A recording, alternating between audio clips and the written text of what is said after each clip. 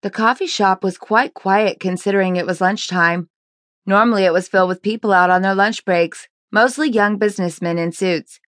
It was quite a trendy coffee shop, and when my friend started working there as a barista along with her husband, who worked there for a very long time, I found every excuse I could to slip out of the salon where I worked as a beauty therapist and come and drink coffee with my friends. It didn't help that I was having a hard time with my husband Kyle recently. He'd been promoted at work, so he was now a team leader or some other such thing with a fancy name that basically meant he got to order a couple of people around in the office now. So I hardly ever saw him. But even when I did see him, I felt completely disengaged from him.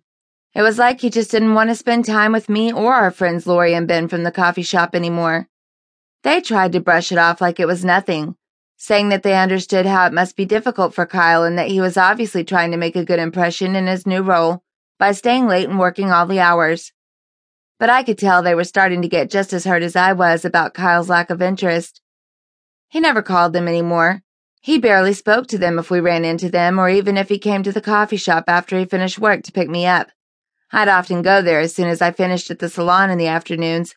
That's how boring my life had become. He was completely and utterly interested in himself and himself only.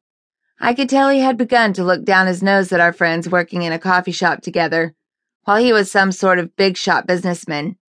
He wasn't. He didn't make enough money to be considered a big shot. I should know. It was really starting to get under my skin. "What's with the scowl?"